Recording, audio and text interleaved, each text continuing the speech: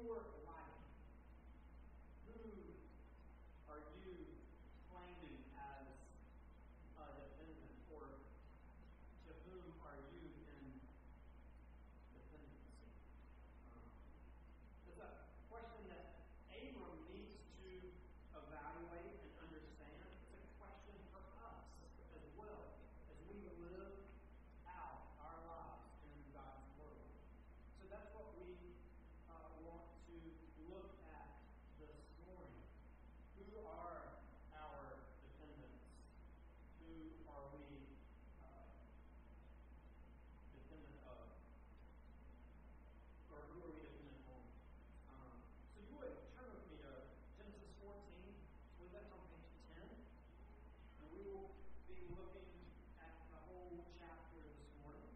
We'll mainly be focusing on the end, but I'll read through the whole thing so that we're caught up in the context of what we're seeing.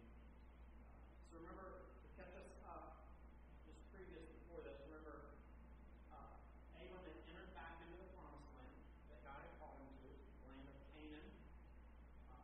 And as the Lord was working through stuff in Abram's life, and Abram was going back to where he started, and the Lord was revealing areas that were stumbling blocks for Abram in his approach to carrying out this mission. Abram saw the need to separate from Lot, his nephew, that had come along with him, and they parted ways. Lot went as well across the Jordan River in another area outside of the Promised Land, near a place called Sodom. Abram settled in the land of Canaan, and so that's where we left off. That's what we're picking up this week. In the days of Amraphel, king of Shinar, Arioch, king of Elazar, Chedorlaomer, king of Elam, and Tidal, king of Goim. These kings made war with Bera, king of Sodom, Birsha, king of Gomorrah, Shinab, king of Admah, Shemeber, king of Zeboim, and the king of Bela, that is Zoar. And all these joined forces in the valley of Siddim, and that is the Salt Sea. 12 years they had served Chedorlaomer, but in the 13th year they rebelled. In the 14th year, Chedorlaomer and the kings who were with him came and defeated the Rephaim in Ashtoreth, Karnaim, the Zuzim in Ham, the Anim in Sheba, Kiriathaim, and the Horites in the hill country of Seir, as far as El Paran on the border of the wilderness. Then they turned back and came to En-Mishpat, that is Kadesh, and defeated all the countries of the Amalekites, and also the Amorites who were dwelling in Hazazon Tamar. Then the king of Sodom, the king of Gomorrah, the king of Admah, the king of Zeboim, and the king of Bela, that is Zoar, went out. And they joined battle in the valley of Siddim with Chedorlaomer, king of Elam, Tidal, king of Goim, Amraphel, king of Shinar, and Arioch, king of Elazar. 4 kings against 5. Now the valley of Siddim was full of vitamin pits, and as the kings of Sodom and Gomorrah fled, some fell into them, and the rest fled into the hill country. So the enemy took all the possessions of Sodom and Gomorrah and all their provisions and went their way. They also took Lot, the son of Abram's brother, who was dwelling in Sodom, and his possessions, and went their way. Then one who escaped came and told Abram, Hebrew, who was living by the oaks of Mamre, the Amorite, brother of Eshcol and of Anan. These were allies of Abram. When Abram heard that his kinsmen had been taken captive, he led forth his trained men born in his house, 318 of them, and went in pursuit as far as Dan. And he divided his forces against them by night, he and his servants, and defeated them and pursued them to Hobah, north of Damascus. Then he brought back all the possessions, and also brought back his kinsman Lot with his possessions, and the women, and the people. After his return from the defeat of Chedorlaomer and the kings who were with him, the king of Sodom went out to meet him at the valley of Sheba, that is the king's valley. And Melchizedek, king of Salem, brought out bread and wine. He was priest of God Most High. He blessed them and said, Blessed be Abram, my God Most High, possessor of heaven and earth,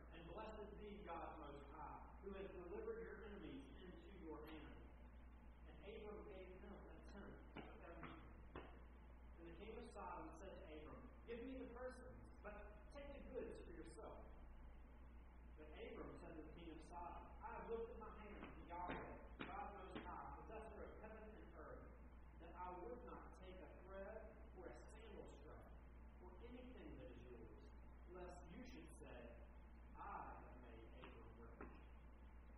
I will take nothing but what the young men have eaten, and the share of the men who went with me. Let Aner, Ashcol, and Mamre take their share. Let's pray. Father, we thank you for your word. We thank you that in and through your word, you reveal yourself to the world, to your people. We pray that this morning you would show us more and more of your character, show us more, give us more of an understanding of our own hearts, and move us, Holy Spirit, into dependency on Jesus. In his name we pray. Amen. One of the first things as we begin to explore this idea of dependency is seeing in this passage, and really in our lives in general, something that we're going to have to realize is we can't claim ourselves as a dependent. We can't claim ourselves as a dependent. Notice what's going on in this passage. Remember previous who Abram is.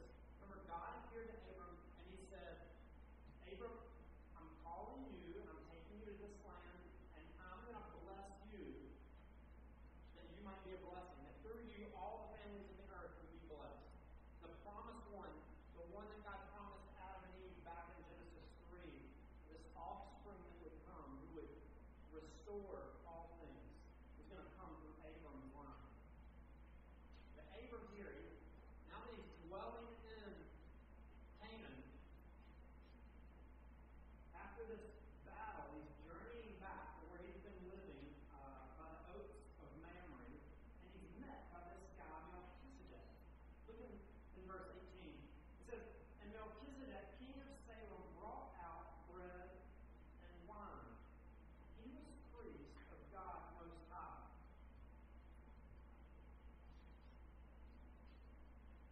Now, if you're Abram, well, if you're me, and I was Abram, what I would be thinking at that moment is, who in the world is this guy? And what does he think he's doing? Doesn't he realize I'm the promised one? I'm the one that God said the nations are going to be blessed. Don't you realize, Canaan? You need me. I, Abram, am God's blessing to Canaan. You should be glad I'm here. God needs me here. I'm going to be the one who transforms this wretched land. But does Abram realize that? God's already been at work. Abram is going to need to be careful. We're going to need to be careful as we approach engaging in what God called us to. That we don't somehow think that just because God in His mercy has invited us to participate, that it's all the weight is on us. That we're going to be the ones who are ultimately bringing about these results and these changes. Because if we're thinking about it like that, then we're in danger of suddenly beginning to depend and rely upon ourselves, thinking that it's going to be in our own strength and in our greatness that stuff begins to happen in our families, in our world, in our community, in your workplace.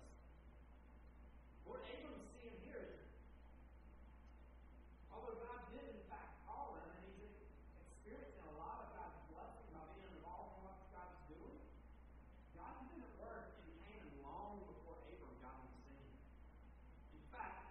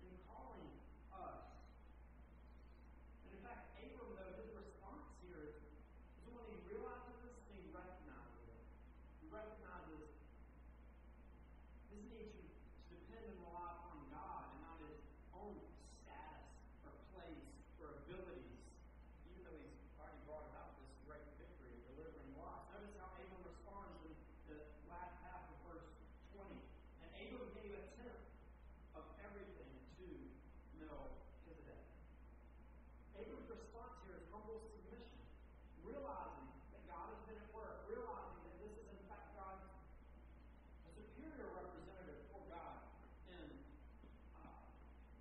Canaan than Abram. And Abram humbles himself, responding to and acknowledging God's work in Canaan and in his life and in the world. Before I went to seminary, my first job out of college, I came on staff with a college ministry called Campus Crusade for Christ. I was pretty much a missionary on a college campus. I did not understand this. I would have been the poster child for claiming myself as a dependent. I graduated from NC State and I was assigned to Clemson University, and I arrived on the campus of Clemson University thinking I was God's gift to Clemson.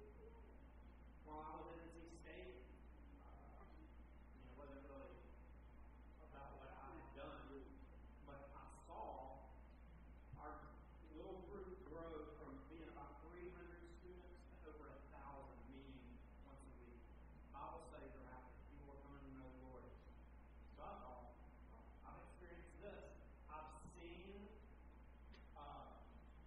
victory, you might say. I show up in this new place. Let me impart all my wisdom. Let me show you and tell you about how you need to be doing it and how I'm going to revolutionize the way the ministry is doing here. Not realizing what was going on is I was making it about me. I was beginning to depend upon myself. And that played out over the course of my 5 years at Clemson by me trying to do everything on that college campus in my own strength. I burnt out.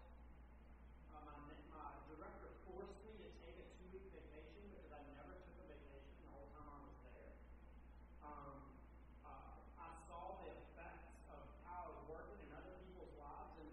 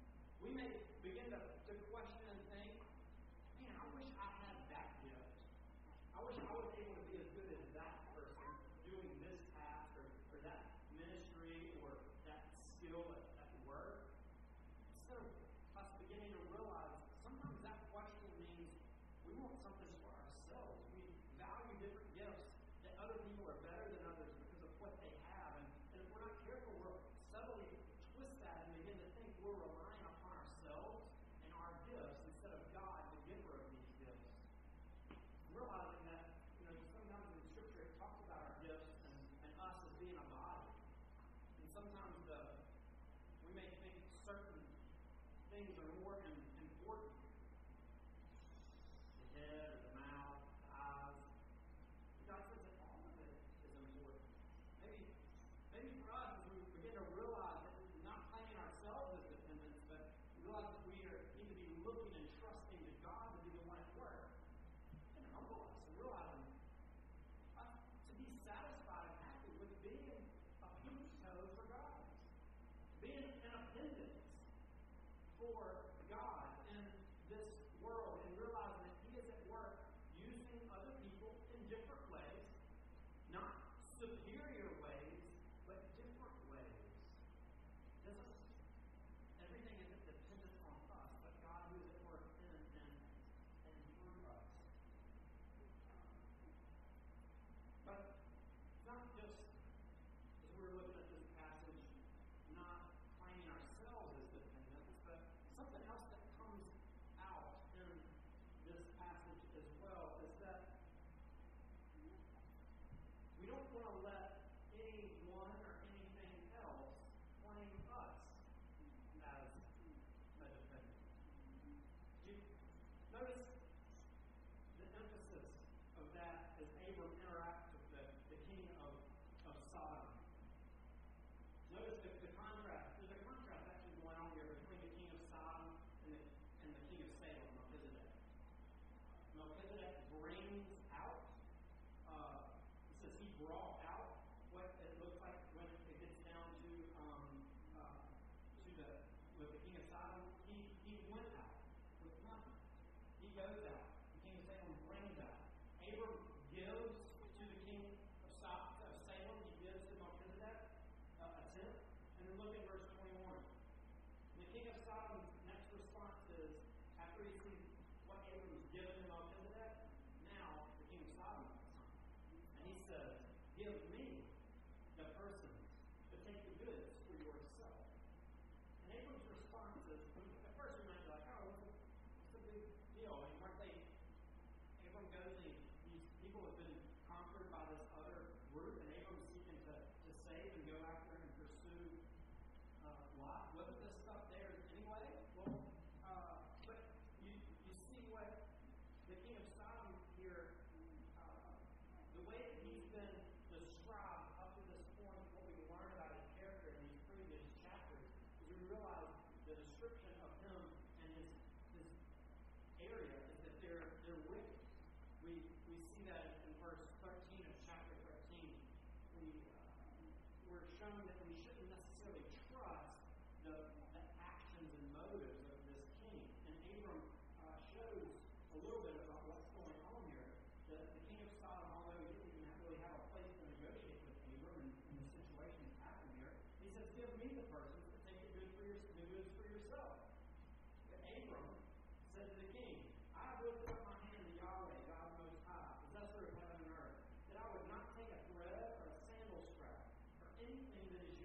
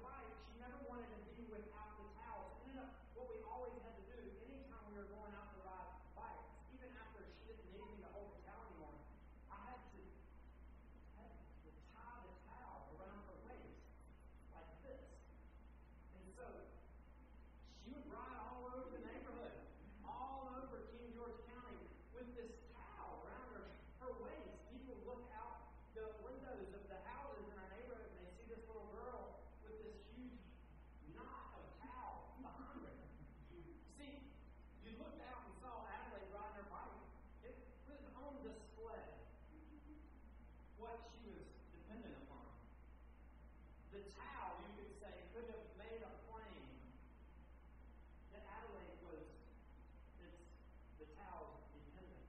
That's what she was relying and trusting and hoping on. And it was apparent for all to see as she rode around the neighborhood on her bike.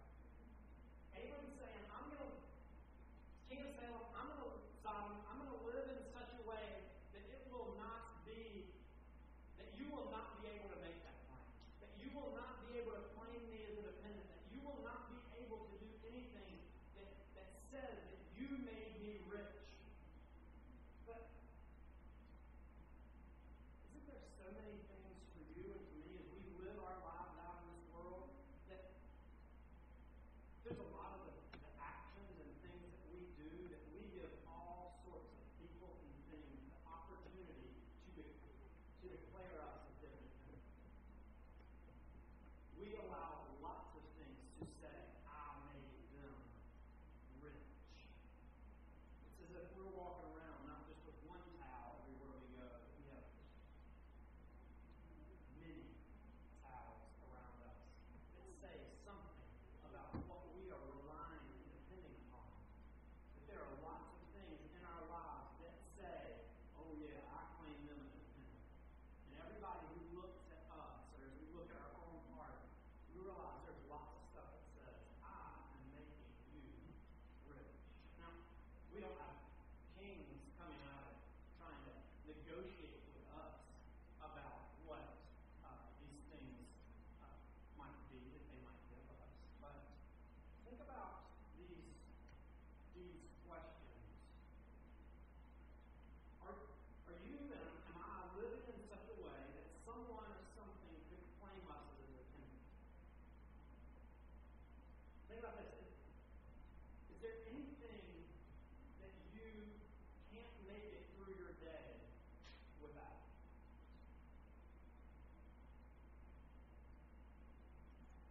Person, activity, substance.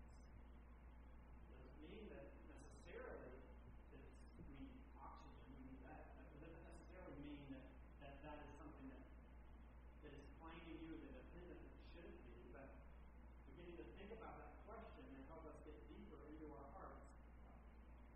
What about this question? What makes you feel secure and safe? Without which you would be completely lost. Who? What is that in your life and in your world? Are those things beginning to take the place of God? And where your hopes and your dreams and your desires go? Are those towels around your waist? What do you think about most often? What comes to your mind over and over and over again? Or this kind of goes back relating to the previous point as well.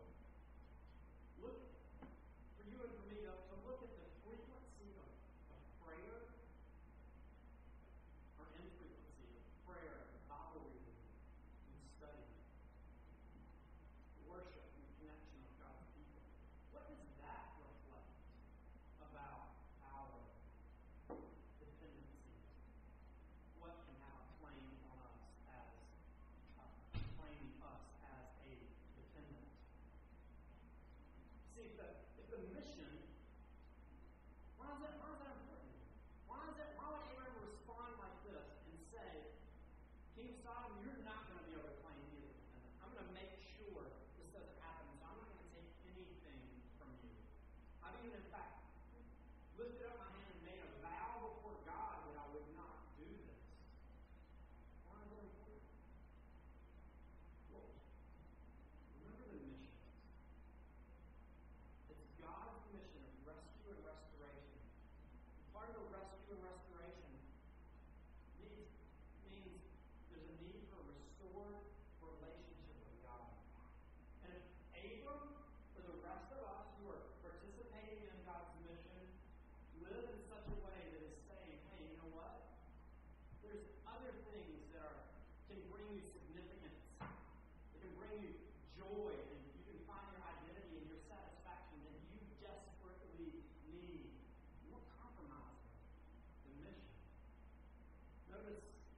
here that ultimately what we see in this passage is that God is the only one who has the right to claim us as descendants. Notice what Melchizedek says, verse 18 and following. It says that he was priest of God Most High. He blessed Abram and said, "Blessed be Abram by God Most High, possessor of heaven and earth. And blessed be God Most High, who has delivered your enemies into your hand." And then Abram goes on and he says, "I have lifted my hand up to Yahweh, God Most High, possessor in heaven and on earth." Everything is God's. He possesses it all. In the midst of this land of Canaan where these nations are coming in and battling and attacking one another, they're holding to other gods, worshiping other things. God enters in, and Melchizedek reminds Abram that this victory came about not because you were such a skillful military tactician, Abram, or that you had your Mamre and his brothers come and help you, but it was because of what I did. Your victory was because of me. And the victory was so, did you notice how significant this victory was? It says in verse 16, he brought back all the possessions. He brought back Lot, his kinsman, with his possessions. And he also brought back the women and the people. Nothing was lost. Not because of Abram, because of God. He's the creator, sustainer, and maker of all things. Everything is his. If everything is God's, then that means every single one of us must live our lives dependent upon him. If not, things are out of order. And we're going to realize the destructive consequences of relying upon anything else. Notice, here, there's not, you might, reading this, think, God Most High, we haven't really heard that term, and now Abram's responding to this God. Does it in fact mean that there's other gods in Canaan? And really, all gods are a way to the one true God, and so does it really matter? As long as I'm relying and trusting and putting my faith in something or practicing religion, that's enough. Here we see that Abram actually says in verse 22, "I have lifted my hand to Yahweh, God Most High." Abram's identifying and saying, no, this isn't a separate God. This is the one true God. These other gods that are being worshipped and followed are false gods. They are not God Most High. They are not the one who created and possesses all things. Remember we saw this in Genesis 1. When Yahweh gets done creating, there's nothing left for any other God to do. For you and for me, what is it that holds us back from trusting and relying and depending on this God? On God Most High, the one who possesses all things, the one who we see generously gives all things. He's held nothing back from us. Remember, that's what Adam and Eve bought into, that lie. Look what God's keeping from you.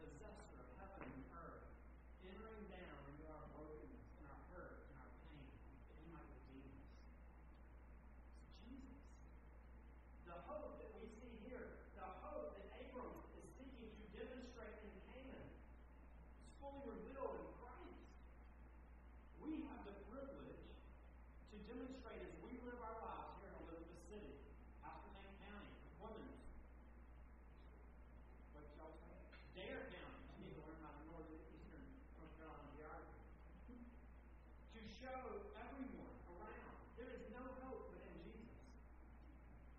The only one who has the right to claim you as independent is He. He's died for you. You're hoping and trusting in anything else, you were lost. Turn to Jesus. Cling to Jesus. It means for us, we need to ask the Lord to be at work in our hearts, that we can let go of claiming ourselves as independent, that we can untie and get rid of all of these other things in our lives that we have that can lay claim to us that we're relying and depending upon, and be those who are pointing and looking to Jesus alone. The watching and hurting world will come to know Him. Let's pray. Father, we need you. We thank you that you are at work in our lives and in our world. We thank you that through what we see you doing here in Genesis, and what you're continuing to do in our lives, that it is Jesus alone that saves. It is you alone that we need to look and trust in. Show us our hearts. Show us where we are resting and relying on other things. Through your tenderness and your compassion, move us more and more to Christ. In your name we pray. Amen. You notice in this passage when Melchizedek, this priest and king, comes out from Salem, he brings bread and wine to Abram. We don't want to think that that's exactly what we're doing here, but we're getting ready to have bread and wine. But the idea in that context is it was an act of hospitality, it was an act of generosity, and it was an act of this priest and king coming out and refreshing weary travelers, weary soldiers with bread and wine. They might be nourished and strengthened and cared for so that they can continue along the path of where they were going. I think it's very helpful for us to think about the Lord's Supper in that way as well. I'm not the priest bringing this out to you. Jesus is the true priest and king that we've been longing and waiting for. And here this morning, He recognizes the struggles that we have. He recognizes how burdened and weary we are. He recognizes that our faith, we struggle sometimes to really believe that He's the trustworthy one because we like to cling to towels. Jesus reminds us as He brings out bread and wine to nourish and refresh us in our faith of what He has done for us. The night when He was betrayed, Jesus was on His way to the cross to suffer and die that He might be delivered for us, something that only He could do, that we were incapable of doing. He took bread and He broke it. He said, "This is my body, which is broken for you. Do this in remembrance of me." The same night, after the supper, Jesus took the cup.